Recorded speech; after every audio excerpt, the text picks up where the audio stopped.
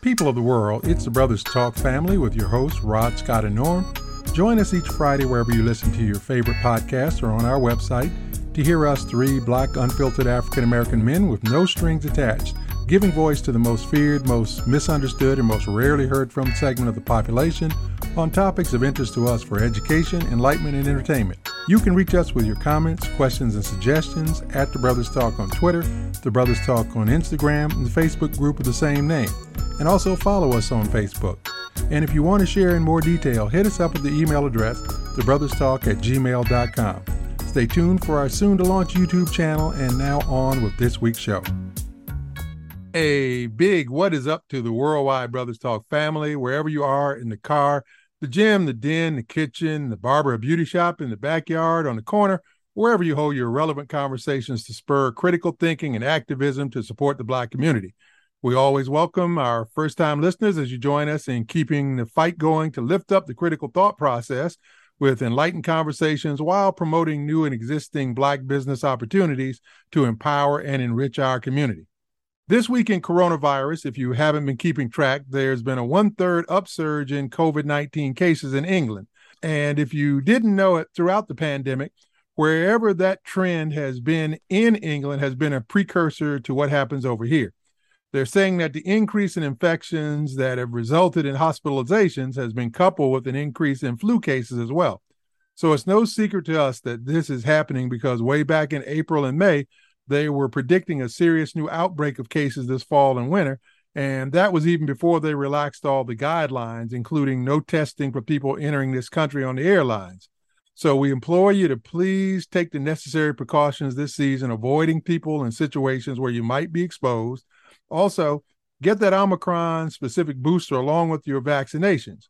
Keep wearing your mask and don't get complacent and let your guard down as you go about your daily routine, regardless of what you see other folks doing. The holiday season is fast approaching, where plans are being formed to get together with loved ones, and we really can't spare any of our loved ones, especially those with advanced age and those with compromised immune systems.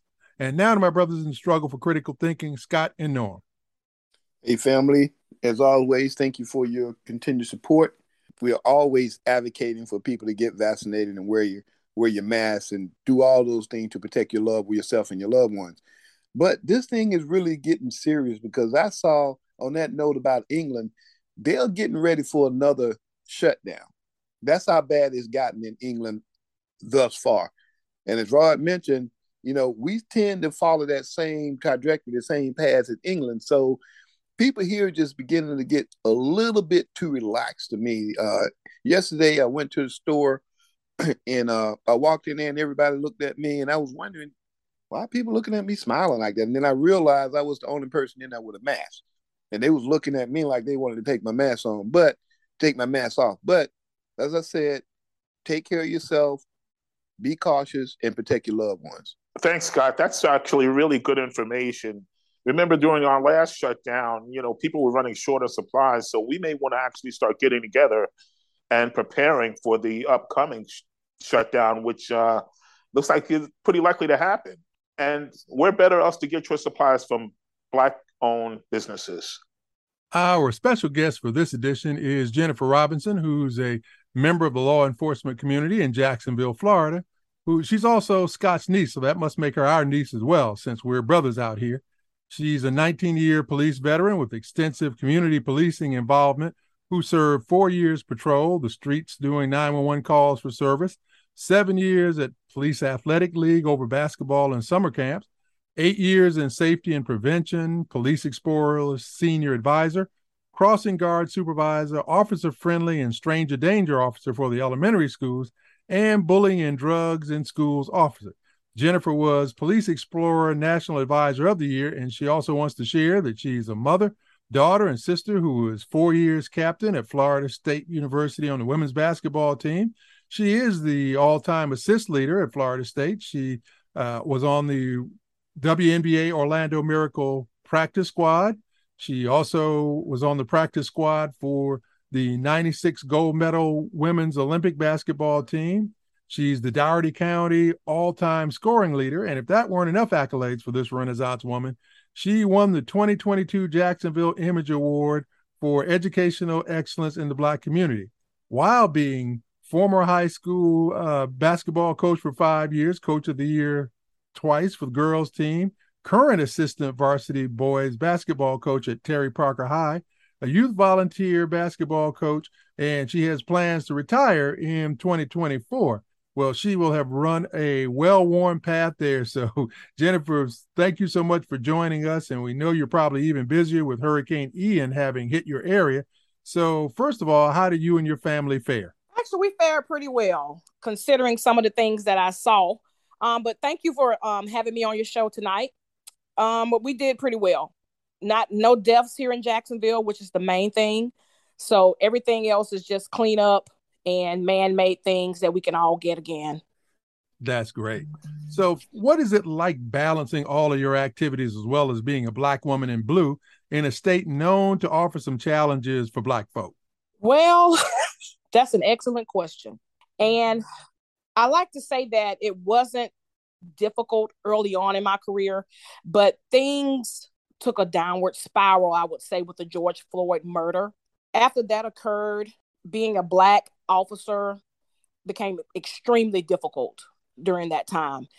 And not only am I a Black officer, I'm also a female officer. So that's 2 strikes against me to some people in the public. And I'm a mother of a Black son. So it became extremely difficult.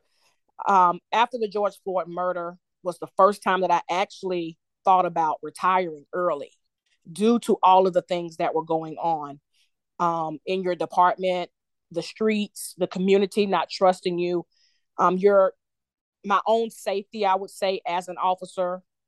Here in Jacksonville, Florida, we take our patrol vehicles home, and our names are also on our patrol vehicles. So you could park next to me, you could see me at a red light, and you automatically know who I am because my name is on the vehicle. And I parked my car. We drive our cars home. We don't leave our cars at a substation or a police station.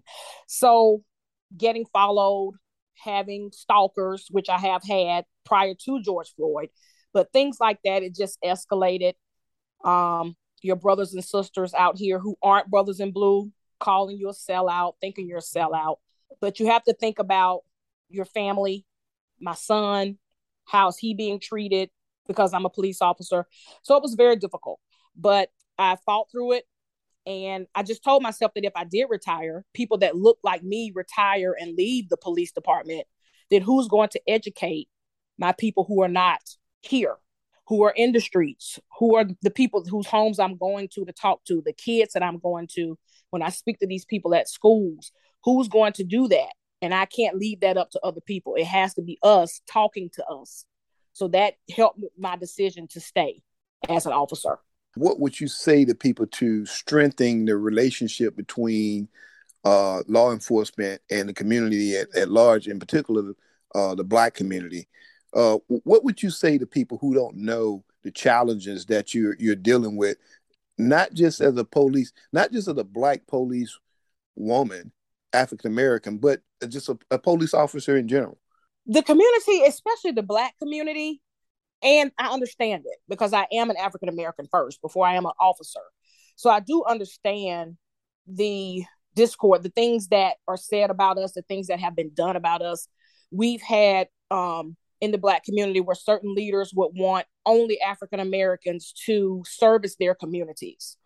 They only want, some people only want males to service their communities. And in the Black community, we just have to work with the police a little bit better.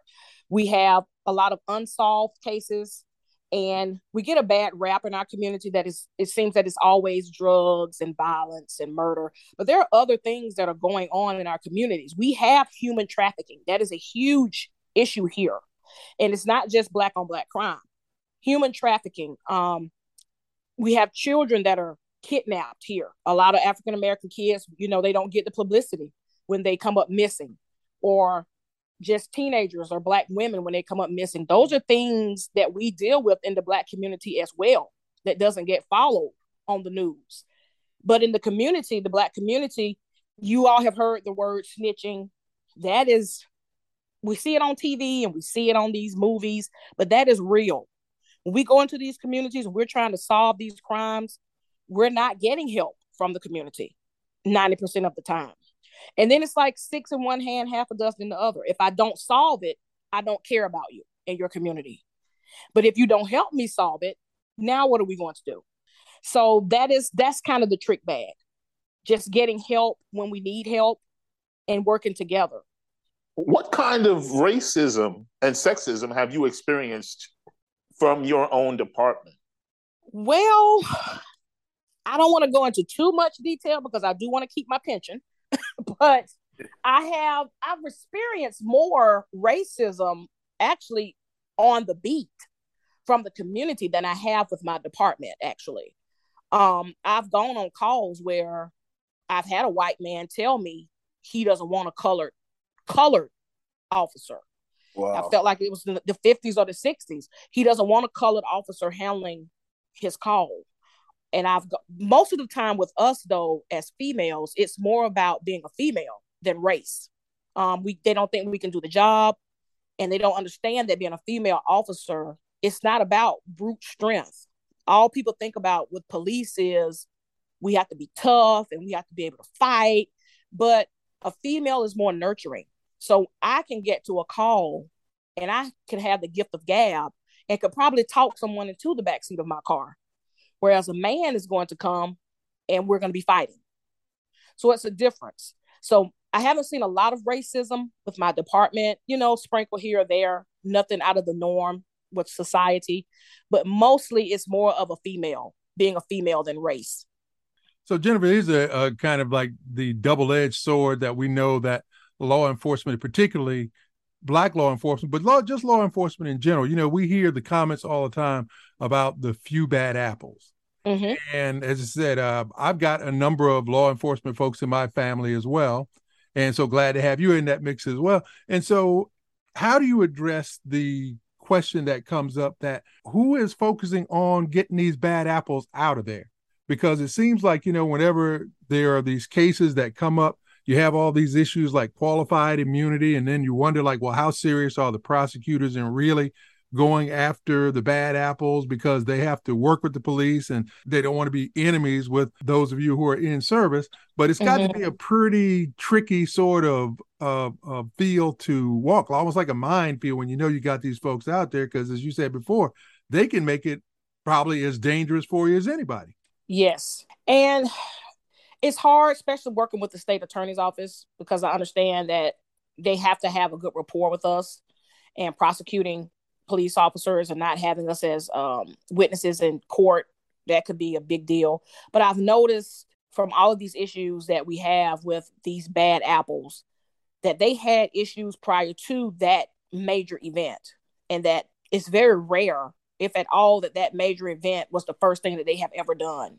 So here, our previous sheriff was Mike Williams. He was a stickler about doing things the right way.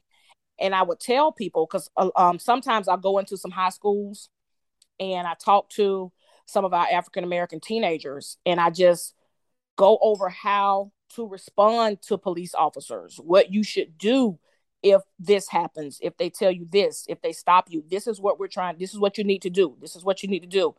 And I tell them all the time, if you feel as if you have been treated badly, that you have the right to complain.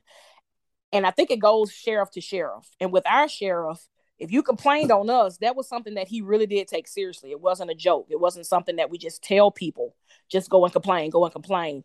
He really did do something about it. So it eliminates, in my department, it eliminates a lot of these major incidents, because he took care of it when it first began. You start getting these complaints on you. And now I'm seeing like Chauvin and these other people, it seems like they always had an issue, 20 or 30 complaints, and they've been written up before. So it's as if they need to have that taken care of early, and to stop letting these so-called bad apples continue to be law enforcement, because everybody can't do the job, and that's fine. And we have to understand that. So what's been the most rewarding part of that job to you as a law enforcement? Children, working with the children. When I go into those schools And those children have been taught to hate me.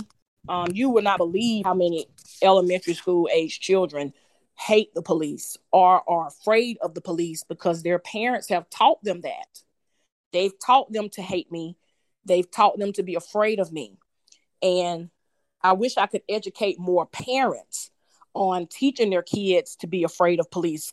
Because I know you guys have heard where if a child gets in trouble, the first thing the parent says if they see the police, I'm going to have the police take you. They're going to put you in jail. You're talking to like a 4 or 5-year-old kid. So at 4 and 5 years old, you've taught me now to be afraid of a police officer. Because if I get in trouble, you're going to call the police on me, and I'm 5. So if I go missing, which I've had this happen to me where a kid has gone missing, he was so scared. He saw me and was so afraid of me because his parents had taught him over and over and over that I was the bad person. I was going to come and get him, that he just could not come to me and tell me he was missing. He was that afraid of me to come to the police. So the most rewarding is going into those elementary schools and seeing those faces light up after I'm done with my presentation and hugging them and letting them come up and touch me and understand that I'm just a human. It just changes everything for me. You know, you mentioned snitching before as a term that the public uses in regards to helping the police. But why don't we see more police officers point out the bad apples amongst them? I think that we do point out the bad apples. The thing is, we don't go on the news and get interviewed doing it, but we do go to our superiors. We do go over their heads if nothing is done. But, you just mentioned Chauvin had like about 30 complaints. Once we do our complaint, because I've worked with some officers that, I could, I don't want to, say too much, but I've worked with some that probably should not have been out there, and we do complain on them. But like I said, we don't go to CNN and we don't go on the news and make the complaint. We have to follow the channels, going to your superior, going over their head if nothing is done, and you just keep following up the chain, which we do. And that's why they do have those complaints. So I really do think it's more up to your sheriff or your chief of police, because here in Duval County, in Jacksonville, I'm both the sheriff and the police department. So I'm both. I'm a police officer and I'm a sheriff's deputy. We're consolidated here. So I think it's just going up your chain and how your chain of command handles it. And what do you do if your chain of command doesn't handle it? Because it's easy to say, oh, if I was a police, I would do this, and this. But you have to remember, we have families too. I need to take care of my family. I still have to have a job. I still have to do all these things. What am I going to do to get that word out to someone? Well, Officer Robinson, thank you so much for being our guest, and please stay safe out there. And we will most certainly want you to come back again, because obviously they're going to continue to be a number of issues that come up with that.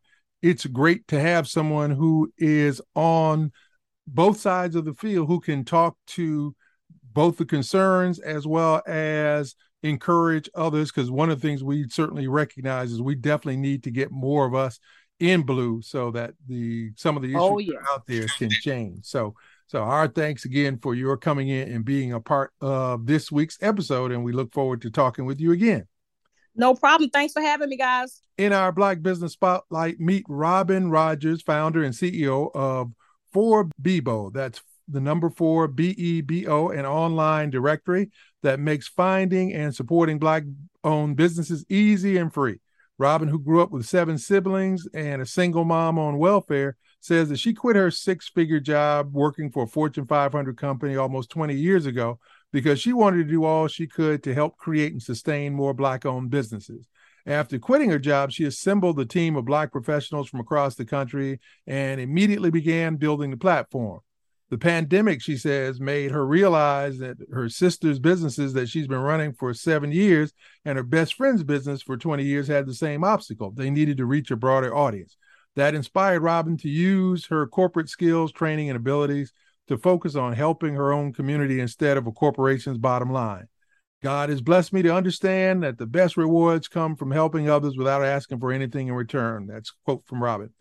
4BBO, which is an abbreviation for 4 Black Entrepreneurs and Business Owners, is available to download for free from the Google Play Store and Apple's iOS App Store. Business owners can download the app and register their business for free, and shoppers are also encouraged to download the app to find and support Black-owned businesses both locally and nationwide. 4BBO, which is based in Research Triangle Park, North Carolina, is more than just another directory of Black-owned businesses. Through the brand's social media pages and YouTube channel, entrepreneurs can also connect with each other for knowledge, support, and growth. To support the efforts, please visit its merch website at 4BBO.com and be sure to follow their Facebook page and Instagram. That's a wrap for another program, and God willing, we'll keep our focus on the issues that impact our community on the path to a better future. Don't forget you can follow and communicate with us, sending your comments, questions, and show ideas to the Brothers Talk on Twitter, Facebook, Instagram, or email us to brotherstalk@gmail.com. Until the next episode, as always, we sincerely appreciate your time and interest, and rest assured that we'll never take it or you for granted. And remember, let's do better today, because that's all we really have.